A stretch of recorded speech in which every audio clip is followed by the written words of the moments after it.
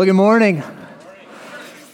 Now, I'm excited to look at the psalm we're going to be observing today. So if you have your Bible, take it and turn to Psalm 145. I feel like this is a fitting psalm for the occasion we know as Father's Day, because in this psalm, we're going to look at one of the greatest responsibilities and greatest privileges of every dad, and truly of every mother and every single true follower of God. Now, one of the realities that we see just constantly throughout the Scripture is that your life and my life are a vapor. It says in Ecclesiastes, it uses the word habel, which is like a little mist. When I was a kid in Chicago, we used to go out and it would be freezing cold, and we would go in the cold air. And as soon as we breathed that breath, it was gone. And this is the word the Bible uses to describe your life and my life. It's transitory, it's fleeting, it's unpredictable, it's fragile, and before you know it, you will be gone. And there may be in your mind an understanding of the fragility of life, and there's this desire to leave a legacy. And today we're going to look at the only legacy that matters. And that's what Psalm 145 is going to teach us. This is the last Psalm of David and the last acrostic psalm in the Bible where each verse begins with the successive letter of the Hebrew alphabet. Out of the 150 psalms, 75 of them are ascribed to the shepherd king David. And through the Psalms, David becomes the worship leader of the Bible. He is a man who desires to honor God and give him the glory. Now, in Psalm 145, there is this prescript. It says, a psalm of praise. You may think that every psalm is a psalm of praise, but this is the one time in all of the Psalter that we see this description, a psalm of praise. This is David's last psalm. It's his magnum opus. It's his swan song. And he is going to offer to God a psalm of praise. Why? Because God is so great. That's the theme of this psalm. And there's a couple different ways that you could divide the text as we look at it this morning. The first could be that you could look at the beginning of the psalm or the first half of the psalm as David's call to praise, and the second half as the grounds that he gives for why you should praise God. But today we're going to break down the psalm by observing 5 responses that man should have to the greatness of God. 5 responses to the greatness of God. The first is humility, and I want to look at that in verse 1. But before we jump in, this psalm is theologically rich, and because of that, it is doxologically rich. Theology fuels doxology. Great truth about God deserves great worship. I like what Denny just prayed. He said, tune my heart to sing your praise. That's what we just sung. You're not ready in of your own self to even hear the word of God this morning. You understand that? Even when we pray, open our eyes, God, that we may behold the wonderful things within your word. When we just sing, tune my heart to sing your praise, our hearts need to be tuned before we behold God's greatness in his word. Praise is never mindless. Neither is the teaching of God's word, and neither is the hearing of God's word. It must be something where we engage with our minds. So there's 5 responses in this psalm to the greatness of God, the first being humility. Let me look at verse 1 with you. David says, I will extol you, my God, O King, and I will bless your name forever and ever. Where do we see humility in this verse? Well, David says, I will extol you. To extol God means to lift high the name of God. It is to elevate and to make supreme who God is. I want you to think with me. David is the most powerful king on earth. It is sung of David, Saul has slain his thousands, David his 10,000s. The halls of history sing about David as a mighty warrior, a great artist, a great poet. And yet David, this powerful king, understands something fundamental right from the beginning. I am king because I have been anointed. God is king because he is the creator. And I must come and subject myself before the true king of all things. This is where praise begins. You cannot begin to praise God from a position of elevation. You must be brought low. You cannot lead your family as a man in the ways of God unless you begin with this proper footing, that being humility. David says in 1b, look with me, I will bless your name forever and ever. To bless is the Hebrew word barak. It means to praise, it means to adore, but it means something else. We see the same word in Psalm 95:6. It says, "Come, let us worship and bow down." And it says, "Let us," anybody know the next word? Kneel before the Lord our God, our Maker. To bless God is to kneel down before Him. Why? Because you cannot worship God. You cannot praise God if you are high and exalted. He is the only one who is lofty and exalted. When Isaiah sees God and He's on His throne, it says He is high, lofty, exalted. God is not at your level. And to anyone who thinks he's at God's level, you cannot worship God. Praise begins with a humble heart. And a humble heart is the soil where thanksgiving and praise blooms. Andrew Murray, in his little book, Humility, says this: "Here is the path to the lower life. Down, lower down. Just as water always seeks and fills the lowest place, so the moment God finds men low and empty, His glory and power flow in to exalt and bless them." But not only do we see the response of humility to the greatness of God, I want to look secondly with you at the response of resolve, a commitment, determination to honor God because He is so great. I want to look at verses 1 through 3 with you again. David says, "I will extol you, my God, O King. I will bless your name forever and ever. Every day I will bless you, and I will praise your name forever and ever. Great is the Lord, highly to be praised, and His greatness is unsearchable." Later on in this passage, David is going to draw other people to worship God with him. But David understands that corporate commitment to God begins with this individual resolve. This resolve is the logical response to a God who is so, so great. How great is God? Verse 3 tells us, "Great is the Lord and highly to be praised. His greatness is unsearchable." I've been deep sea fishing a couple times. I'm not much of a fisher, but I like being on a boat and I like the water and it's cool. And the tuna tastes great. So I go out there and they have these little monitors that tell you how deep the water is where you're currently driving. And I say, what does that say? Well, it says it's 100 fathoms deep here, Johnny. How deep is a fathom? Well, a fathom is roughly 1.8 meters or 6 feet. It comes from a man's outstretched wingspan. So a fathom is 6 feet. 100 fathoms is 600 feet deep. And you go, wow, it's really 600 feet deep right here? Yeah. It's a massive number, massive depth, but nonetheless, a fathomable number. You need to know something about God. His greatness is unsearchable. It's unfathomable. You cannot measure the greatness of God. The further you go out into this ocean, the more you realize you are only at its shore. The higher you ascend the mountain in regarding the greatness of God, the more you realize you are but at the foothills of God's greatness. The people that spend their life understanding and pursuing God's greatness begin to realize, I am nothing, I know nothing. You will never, ever, ever plumb the depths of God's greatness. You will never master this subject. God might master you, but you will never come to the end of this lofty pursuit. And David says, I am determined, I am resolved because of God's greatness to praise Him, to honor Him, to glorify Him with my life. In the fall of 1722, Jonathan Edwards, when he was but a teenager, began to pen his resolutions. He was 18 years old when he began. And these 70 resolutions that Jonathan Edwards penned were really the framework for his entire life.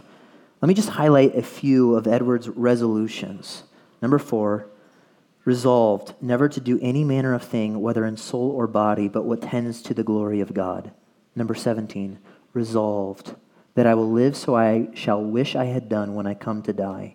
Number 25, resolve to examine carefully and constantly that one thing in me which causes me in the least to doubt the love of God and to direct all of my forces against it. Number 53, resolve to cast and venture my soul on the Lord Jesus Christ, to trust and confide in Him and to consecrate myself wholly to Him. July 8th, 1723. He's writing this as a teenager. George Marsden, in his biography of Edwards, says this: Jonathan Edwards directed his resolutions toward plugging every gap that would allow distraction from what he saw as the only worthy activity, to glorify God. Understand this. No one lives a godly life on accident. No one. There's some people that have freak athleticism, and you go, oh man, if you only applied yourself, you'd be amazing. But there's no one like that in regards to godliness. There's no one who just has a competitive advantage against you.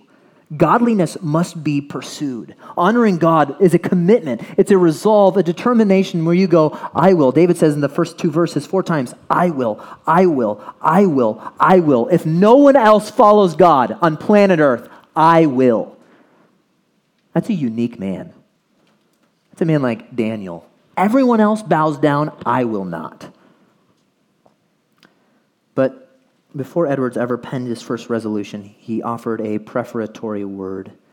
He said this, being sensible that I am unable to do anything without God's help, I do humbly entreat him by his grace to enable me to keep these resolutions so far as they are agreeable to his will for Christ's sake.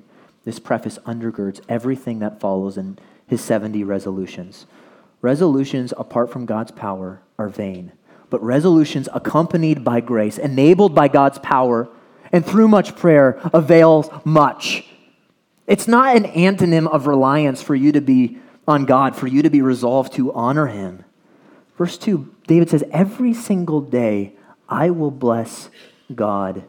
If you want to be a man of God, if you want to be a woman of God, it's not something that you can relegate to once a week activity.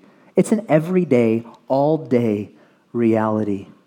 You may retire from your career, but you will never retire from this lofty pursuit.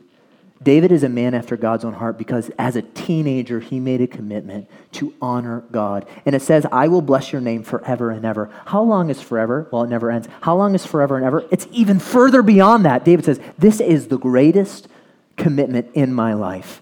And it is to kneel, bow down, bless, praise, and worship a great, great God. So the first response to the greatness of God is humility. The second is resolve. And the third that I want to focus on here is a passion to influence the next generation in verses 4 through 9. I want to read this for us. David says, one generation shall praise your works to another and shall declare your mighty acts. On the glorious splendor of your majesty and on your wonderful works I will meditate. Men shall speak of the power of your awesome acts, and I will tell of your greatness. They shall eagerly utter the memory of your abundant goodness and will shout joyfully of your righteousness. The Lord is gracious and merciful, slow to anger, and abounding in loving kindness. The Lord is good to all, and his mercies are over all of his works. Those who revel in the greatness of God are passionate about influencing the next generation so that they may too also know, love, and follow God, and in turn pass on the greatness of God to their following generation. On Tuesday, I called my Grandma Joan. Grandma Joan is 87 years old, and I wanted to get a little bit more understanding about our family history. So she says, well, Johnny, my real name is Myrna, which was a surprise.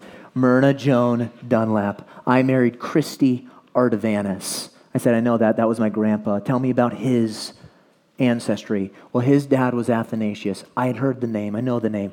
Athanasius, my great-grandpa, was a stowaway from Greece. Athanasius Ardavanis came from Greece in the early 1900s, around the Depression era.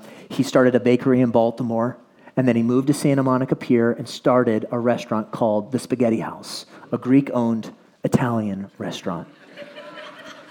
I never met Athanasius. I then asked Katie's parents the other day to give me a little bit more family history, and Katie's great-grandma was Winifred Klosterman. She was born in 1894, and in 1942, she wrote an article for the Reader's Digest entitled, 15 Babies Are Not Enough. In the article, she reflects on 30 years of marriage and 15 babies that were born and raised during the Great Depression. There's a few sentences I love in this Reader's Digest article. She says this, we pulled through those Depression years better than most families, not in spite of our children, but because of them. One insurmountable problem was always the bathroom. With one bathroom and 17 Klostermans, we had to be on a precise schedule. She says this, many a time I got supper ready for the family, did the dishes, put the children to bed, and had a new baby the next morning. Twice when the roads were deep with mud or snow, the babies arrived before the doctor. Her last sentence of the article reads this: when I try to think of the things I have done for my children, I find myself thinking only of what they have done for me. I wish I had a dozen more like them. Well, anyway, at least one more. Why the family history, Johnny? Well, let me tell you. Other than the fact that my great-grandpa, Athanasius, started a restaurant in Santa Monica and was a Greek man, and other than the Reader's Digest article I have about Katie's great-grandma, I know nothing else about them. You understand, Stonebridge Bible Church, you know about as much about my great-grandparents as I do. This is a sobering reality that the Bible wants to scream in your face. Go take a walk at a cemetery, because cemeteries preach the strongest sermons. You are going to die, and you will be forgotten. That's the anthem of Scripture. It's the reality that the Bible doesn't want you to live in some delusion you're going to live on and on. Only God lives on and on. You're going to die. And you may think, I want to pass on a legacy. I want my life to matter. The Bible says, listen, there is only one thing that matters. There's only one thing. And it's in verse 4. One generation shall praise your works to another and shall declare your mighty acts. It doesn't say one generation shall tell your works to another. It says one generation shall, say it with me, praise. The ESV says to commend. The RSV says to laud your works to another. You understand that your responsibility as parents, your responsibility as grandparents, is not just to pass the torch of truth. It is to commend the works of God down to the next generation. To praise the works of God is to worship God as you teach the truth. It sounds so basic, but you need to ask this question. Have your children ever seen you worship God? Truly.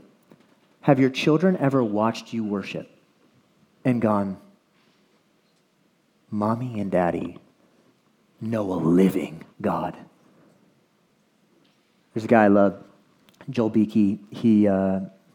I was having lunch with him a number of months ago. He's a pastor, and he always talks about his dad as he preaches and as he talks. He's in his 70s now. And I remember I said, tell me about your family. And he just says, I remember Johnny as a boy. I remember being a young boy, and I realized I never, ever had to doubt the existence of God because I always watched my dad pray, and I knew he was talking to someone real. And that always has struck me. To pass down the truth is not just to train your children. They must see you exult in the truth. To exult means to triumph, to have jubilee, joy, where they see you thrilled by the truth you have come to believe in. They must watch you worship God.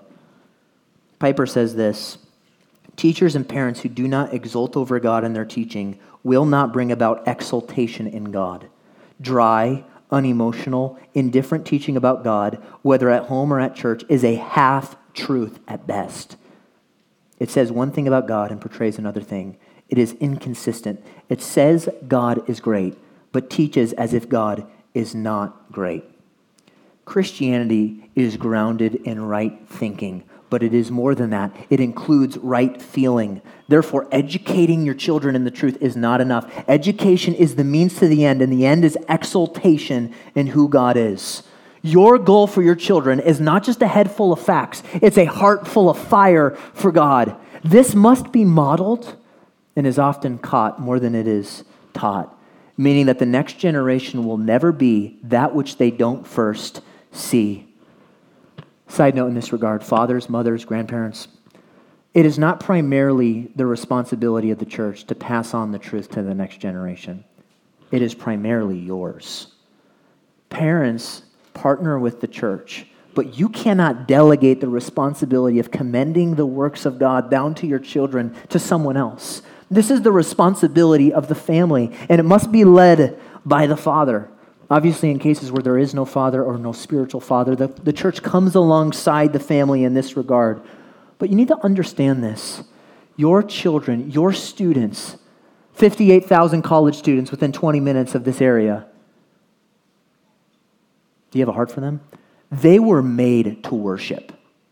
Being made in the image of God means that you have something hardwired within your DNA, and it is a longing to worship. You were made with an intrinsic desire to bow down. And when someone stops worshiping God, they don't become a non-worshiper. They become a worshiper of idols. They bow and serve their treasures. When a person doesn't worship God, they continue to do what they were made to do. Unfortunately, many parents within church culture today are more committed to polishing the idols within their children's hearts than they are elevating the supreme value of knowing a great God. I love sports. I played sports, and my dad helped me play sports.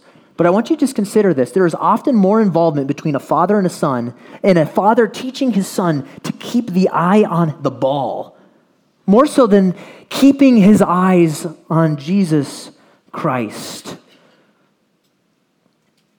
Until your children are persuaded, until you're persuaded, I must have God or I am missing something, they will never love God and never know God.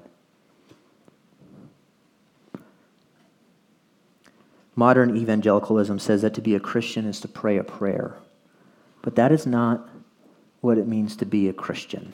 A Christian is someone who has tasted that God is the supreme, great one in all of reality, and can say to their sons and daughters, Psalm 16:11, you make known to me the way of life. In your presence there is fullness of joy, and in your right hand there are pleasures forevermore. The picture of God many people present to their children and their students is too small to dispel the curiosity that they will have towards the world, towards temptation, and towards sensuality. It's too small. There's very little for a child to go, man, look at the way my mom and dad worship. Look who they know. If I don't have that, I'm missing out. Each generation is to not just pass down the truth. It's not just a divergence from sin. It's to commend the works of God down to the passing generations. I want to look at just Deuteronomy 6 for a second. Let me just read it to you.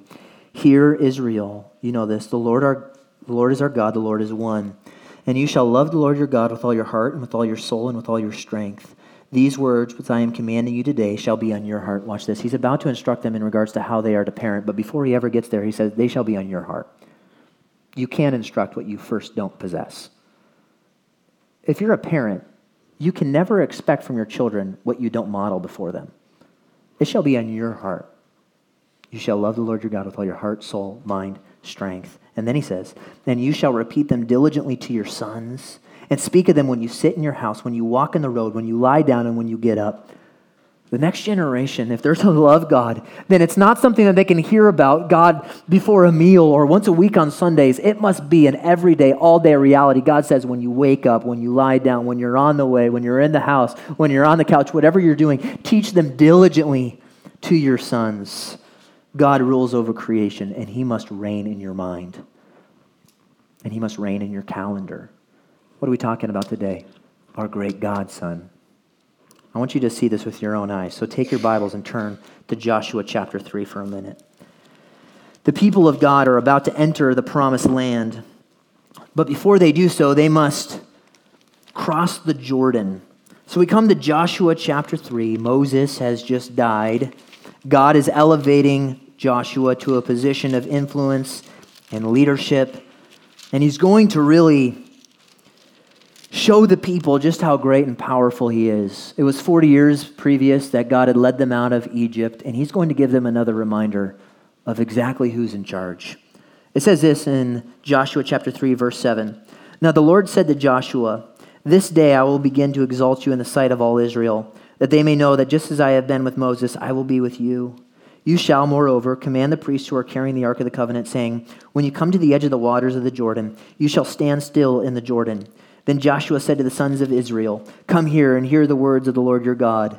Joshua said, "By this you will know that the living God is among you, and that he will assuredly dispossess from you the Canaanite, the Hittite, the Hivite, and the Perizzite, the Girgashite, the Amorite, and the Jebusite." Some names for your future kids. "Behold, the ark of the covenant of the Lord of all the earth is crossing over ahead of you into the Jordan. Now then, take for yourself 12 men from the tribes of Israel, 1 man for each tribe. It shall come about when the soles of the feet of the priests who carry the ark of the Lord of all the earth, rest in the waters of the Jordan. The waters of the Jordan will be cut off, and the waters which are flowing down from above will stand in one heap." This is exactly what's about to happen. Verse 16, jump down. "The waters which were flowing down from above stood and rose up in one heap, a wall of water." It says, "a great distance away at Adam, the city that was flowing." Now, here's the Jordan River is a big river, and God says, here's what I'm going to do. Instead of having to cross the entire Jordan, I'm going to have the priests walk through with the Ark of the Covenant. That entire river is going to rise up in one big heap. It's a wall of water. Remember when I delivered you out of Egypt, God says, and you guys crossed the sea? Well, I'm going to do the same thing here, and all 2+ million people of the people of God are going to cross through on dry land. And you're going to know, I don't just reign over Egypt, I reign over all of creation. Now, I want you to look down at chapter 4, verse 1. "Now, when all of the nation had finished crossing the Jordan, the Lord spoke to Joshua, saying, 'Take for yourself 12 men from the people, 1 man from each tribe, and command them, saying, Take up for yourself 12 stones from here, out of the middle of the Jordan, from that place where the priest's feet are standing firm, and carry them over with you, and lay them down in the lodging place where you will lodge tonight.' So Joshua called the 12 men whom he had appointed from the sons of Israel, 1 man from each tribe. And Joshua said to them, 'Cross again in the ark of the Lord your God into the middle of the Jordan, and each of you take up a stone on your shoulder, according to the number of the tribes of the sons of Israel. Let this be a sign among you, so that when your children ask you later, saying, What did these stones mean to you? Then you shall say to them, Because the waters of the Jordan were cut off before the ark of the covenant of the Lord, when it crossed the Jordan, the waters of the Jordan were cut off. So these stones shall become a memorial to the sons of Israel forever.'" Look at verse 23. And he's just going to say the same thing. Verse 22, actually. "Then you shall inform your children, saying, Israel crossed this Jordan on dry ground. For the Lord your God dried up the waters of the Jordan before you until you had crossed, just as the Lord had done to the Red Sea, which he had dried up before us until we had crossed." Here's what God is doing. He's saying, I want you to remember this. So you're going to go into the Jordan. You're going to take 12 massive boulders. You're going to set them up. And that's going to be a monument. We just sang in Come Thou Fount, we say, "Here I raise my Ebenezer." Anybody know what an Ebenezer is? It's not a goblet. An Ebenezer is a massive monument that the people of God would establish so that every single time they crossed it, they go, "Hey, what is this, Dad?"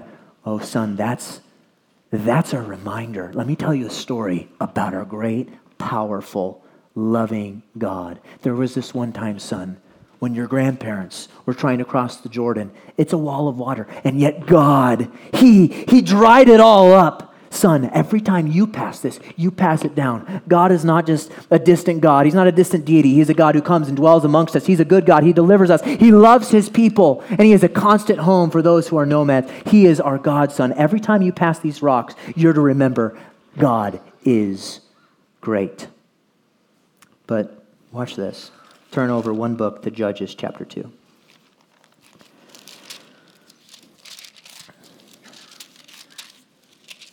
And look with me at verse 6. Judges chapter 2. "When Joshua, 2:6, had dismissed the people, the sons of Israel went each to his inheritance to possess the land. The people served the Lord all the days of Joshua, and all the days of the elders who survived Joshua, who had seen all the great work of the Lord which he had done for Israel. Then Joshua the son of Nun, the servant of the Lord, died at the age of 110, and they buried him in the territory of his inheritance in Timnath-Heres in the hill country of Ephraim, north of Mount Gash. All that generation also were gathered to their fathers, and there arose another generation after them who did not know Yahweh, nor yet the work which he had done for Israel." My Bible has a heading for the next section. Does yours? Mine says this: Israel serves Baals. Verse 11, "Then the sons of Israel did evil in the sight of the Lord and served the Baals." This is a crazy passage. The main commandment in Deuteronomy and Joshua is that God instructs the people to remember what God has done. Remember what God has done. Remember what God has done. And it comes to the end of Joshua's life, and it's just there like a slap in the face. The people did not remember Yahweh. The next generation didn't love God. The people of God were so busy possessing the promised land that they forgot to pass on the greatness of God to the next generation. It says that they served God, but the irony here is that there's just an obvious billboard that they failed to appropriately fulfill their privilege and responsibility of passing and commending and praising the works of God down to the next generation. It says they served the Baals, verse 12 of Judges 2, and they forsook the Lord, the God of their fathers who had brought them out of the land of Egypt, and followed other gods from among the gods of the peoples who were around them. And they bowed themselves down to them. Thus they provoked the Lord to anger. Understand this. I already said it. You were made to worship. And your kids, they were made to worship. And if they're not worshiping Jesus Christ, they will worship something else. Ted Tripp uses a line I like. He says, your kids were made to be dazzled. They were made to be dazzled. It's not just that they're to believe in a higher deity. They were made to go, that is awesome. God is awesome, or something else will be. Now, flip back to Psalm 145 with me. To commend the works of God to the next generation isn't a shy, quiet, or nonchalant conversation. It's a consistent conversation you have, and it should be one full of joy. Look at verse 5 of Psalm 145. On the glorious splendor of your majesty and on your wonderful works, I will meditate. You understand that to be raptured by the greatness of God, you can't just glance at it. You must behold and meditate upon the works of God in His Word. Look at verse 6. Men shall speak of the power of your awesome acts, and I will tell of your greatness. Men shall speak of the power of your awesome acts. In our world, I want to just think with you, what do men talk about? Well, men talk about finances. They talk about fitness. They talk about 401ks, the future economy. I wonder, I told first service, I met Malcolm McDuffie in the bathroom for service. I said, hey, what's your name? I'm Malcolm. What's your name, sir? And I was like, whoa, this guy's legit. So he responded to me, and I just wonder if you bring a random 8-year-old in here, and you said, hey, buddy, what do men talk about? What do daddies talk about? I wonder what they would say. Well, I hope it's this. Men shall speak of the power of your awesome acts. The greatest men I know are self-deflecting, not self-promoting. If they talk about anybody's power or anybody's awesomeness, it's God's. And they grab everyone around them by the proverbial collar and they say, you need to understand that God is just as great to me in my life as He was when He led the Israelites through the Red Sea. We always talk with children about back then. That's even why stories, as just this overall idea that children just need to know the stories in the Bible. There's truth in that. They need to know God's Word. But they need to know God is just as great in your life today as He was back then. He's the same yesterday, today, and forever. Now look at verse 7. They shall eagerly utter the memory of your abundant goodness and will shout joyfully of your righteousness. This is still talking about the men, and this is, I feel like I've harped on this a few times now. If you were to ask a kid, imitate your dad singing, what would they do? Do you understand that a critical component of your responsibility in passing down the commendation of God's works to the next generation is through singing? Because in worship, we example to our children, God is worthy of praise. So when we're singing great truth, God is my living hope, that is, it doesn't say sing loudly, it says shout joyfully in verse 7. This is a war cry. There is nothing more important. I mean, I've said it before. Your children need to watch you worship, and you need to worship like God is real. Because if down the line they go, I don't understand the big thing about God, they need to have watched for years going, when they worship, when they sing praise, when they say, God is my living hope, they really sung in a way where they have no hope other than the hope that is found in Christ. Why joyful shouting? Why do men joyfully shout? It's inverse from our culture, right? We think women sing loudly, guys are kind of reserved. That's backwards. It's backwards. The loudest singers in every church should be the dads. Why? Verse 8. The Lord is gracious and merciful, slow to anger, and great in loving kindness. Amen. The Lord is good to all, and his mercies are over all of his works. We're going to look at this reality in a few weeks, but God is a God of profound love, great and loving kindness. And because of this great love and his great mercy, and that he's slow to anger, and that he forgives your sin. You know, maybe you just waltzed in here and you thought you were coming to an industrial park today and you came into a church. God is a God who is slow to anger and abounding in loving kindness. And he's eager to forgive. And because of this, people that know their God, they shout joyfully, and they declare God's mighty acts to the next generation. Now, we've looked first at the humility that comes as a response to knowing God. Secondly, this resolve, this commitment, this determination, I will, I will, I will. This third, we looked at a passion to influence the next generation. And fourth here, I want to look at gratitude or a thankfulness that comes from acknowledging and understanding the greatness of God. Look at verse 10 with me. David says, all your works shall give thanks to you, O Lord, and your godly ones shall bless you. The human instinct is thanklessness, not thankfulness. But all of God's works and all of God's people are to live lives of gratitude. The Bible recognizes ingratitude as the fundamental distinguisher of the unregenerate. Romans 1, it says they neither knew God nor did they give what? Thanks. I mean, it's crazy that in a list of, in Romans 1, of murderers, homosexuality, idolatry, they didn't give thanks. 2 Timothy 3. But realize this, that in the last days, difficult times will come. Men will be lovers of self, lovers of money, boastful, arrogant, revilers, disobedient to parents, ungrateful, unholy, unloving, irreconcilable, malicious gossips, without self-control, brutal, haters of good. 15 descriptions right there.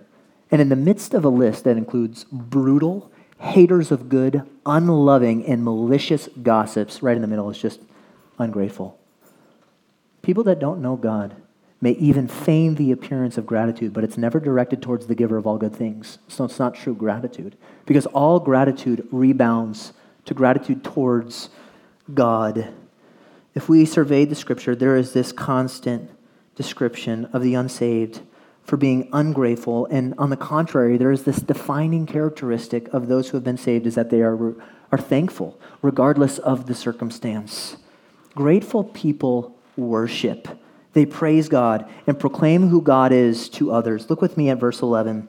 They shall speak of the glory of your kingdom and talk of your power, to make known to the sons of men your mighty acts and the glory of your majesty of your kingdom. Your kingdom is an everlasting kingdom, and your dominion endures throughout all generations. The glory of God's kingdom. Have you ever been thankful for the glory of God's kingdom? It says men shall pass this down, meaning men grab their sons and they ask them, how was history today, son? Did you go to class? Riddle me this, son. Where is the Assyrian Empire? In the dust, Dad. Where is the Babylonian Empire? In the dust, Dad. Where is the German Empire? In the dust, Dad. Well, let me tell you about a kingdom. Let me tell you about the glory of the majesty of the kingdom of God. His kingdom, verse 13, it is an everlasting kingdom, and his dominion endures throughout all generations. God is a great, great king. But what makes his greatness even more pronounced is what we see in verse 14. He's not only lofty and exalted, he comes down and he lifts us up. Verse 14, the Lord, that's Yahweh, sustains all who fall and raises up all who are bowed down. The eyes of all look to you, and you give them their food. in due time. God is a majestic, glorious, sovereign King. We're going to look at that next week. The sovereignty of God. He rules and he reigns. And R.C. Sproul used to say there's not a single maverick molecule. There's nothing outside of his dominion. But our God, who controls kings, kingdoms, nations, individuals, is a God who comes and he is near to the crushed. He feeds us from his hand in verse 15. Verse 16, look at it. It says, he satisfies us. You open your hand and satisfy the desire of every living thing. He satisfies our hearts. Who is this God? Verse 17, he is a righteous God. The Lord is righteous in all of his ways and kind in all of his deeds. I think I said this 2 weeks ago, but that whenever you see the word all or every in the Bible, God doesn't speak hyperbolically. It's reality, meaning this: there has never been and will never be a single thing that God does that is not altogether righteous. A God who is love and not righteous is sentimentality. What's the point? A God who is righteous without love gives you much reason to dread.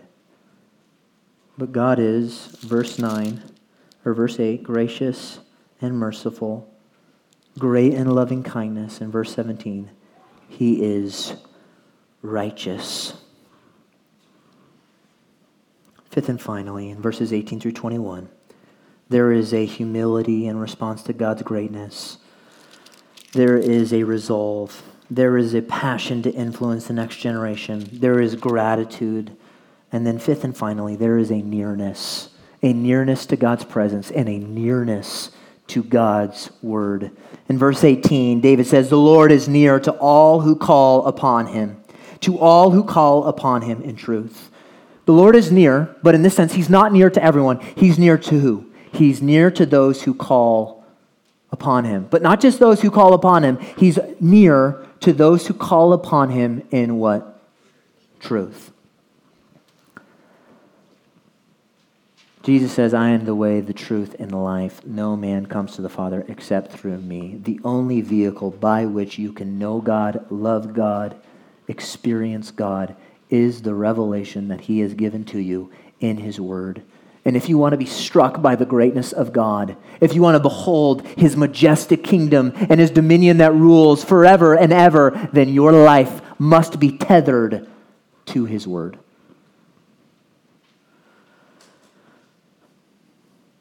You know, on Father's Day, it's worth asking. Dads, do your children know that you love this book? Do they see you in God's word?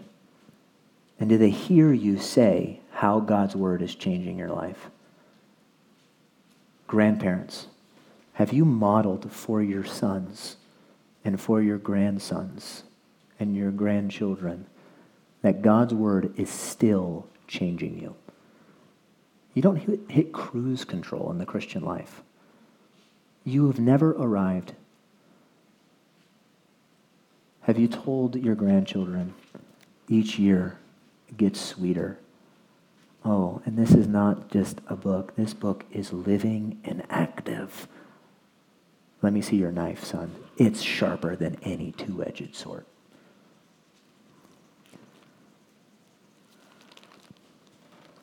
Look at verse 19.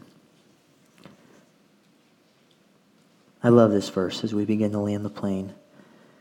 It says, he, that's God, will fulfill the desire of those who fear him. He will also hear their cry and will save them. This is a paradox in Scripture. Fear and fulfillment appear to be antonyms. But in the Bible, they are conjoined twins. You will never have fulfillment apart from the fear of God. And you will never fear God unless you devote your life to the Word of God. Because Proverbs says the fear of the Lord is the beginning of wisdom. And wisdom is found in the Word of God. The fear of God is the key. that unlocks the door to fulfillment. And your children need to see you. Grab them and say, son, if you want to live life with a capital L, then fear the Lord. What does that mean, Dad? Well, it's not servile fear in the sense where you're afraid before your torturers. It's the awe of God.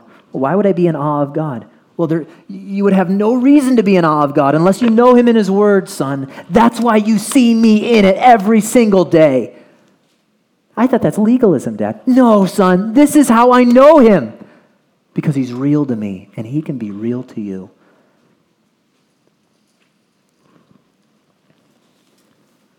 Verse 20. The Lord keeps all who love him, but all the wicked he will destroy. You know, God is just. And he will never turn a blind eye towards sin, but he is abundant in loving kindness. He's a forgiving God. But he will destroy the wicked. Verse 21, David just says, my mouth will speak the praise of Yahweh, and all flesh will bless his holy name. For how long, David? Forever and what? Ever. Do you want to leave a legacy? You know, Jonathan Edwards, when he was a teenager, decided he wanted to be changed by God, used by God. If you're a dad, you want to leave a legacy? If you're a grandparent, do you want to leave a legacy?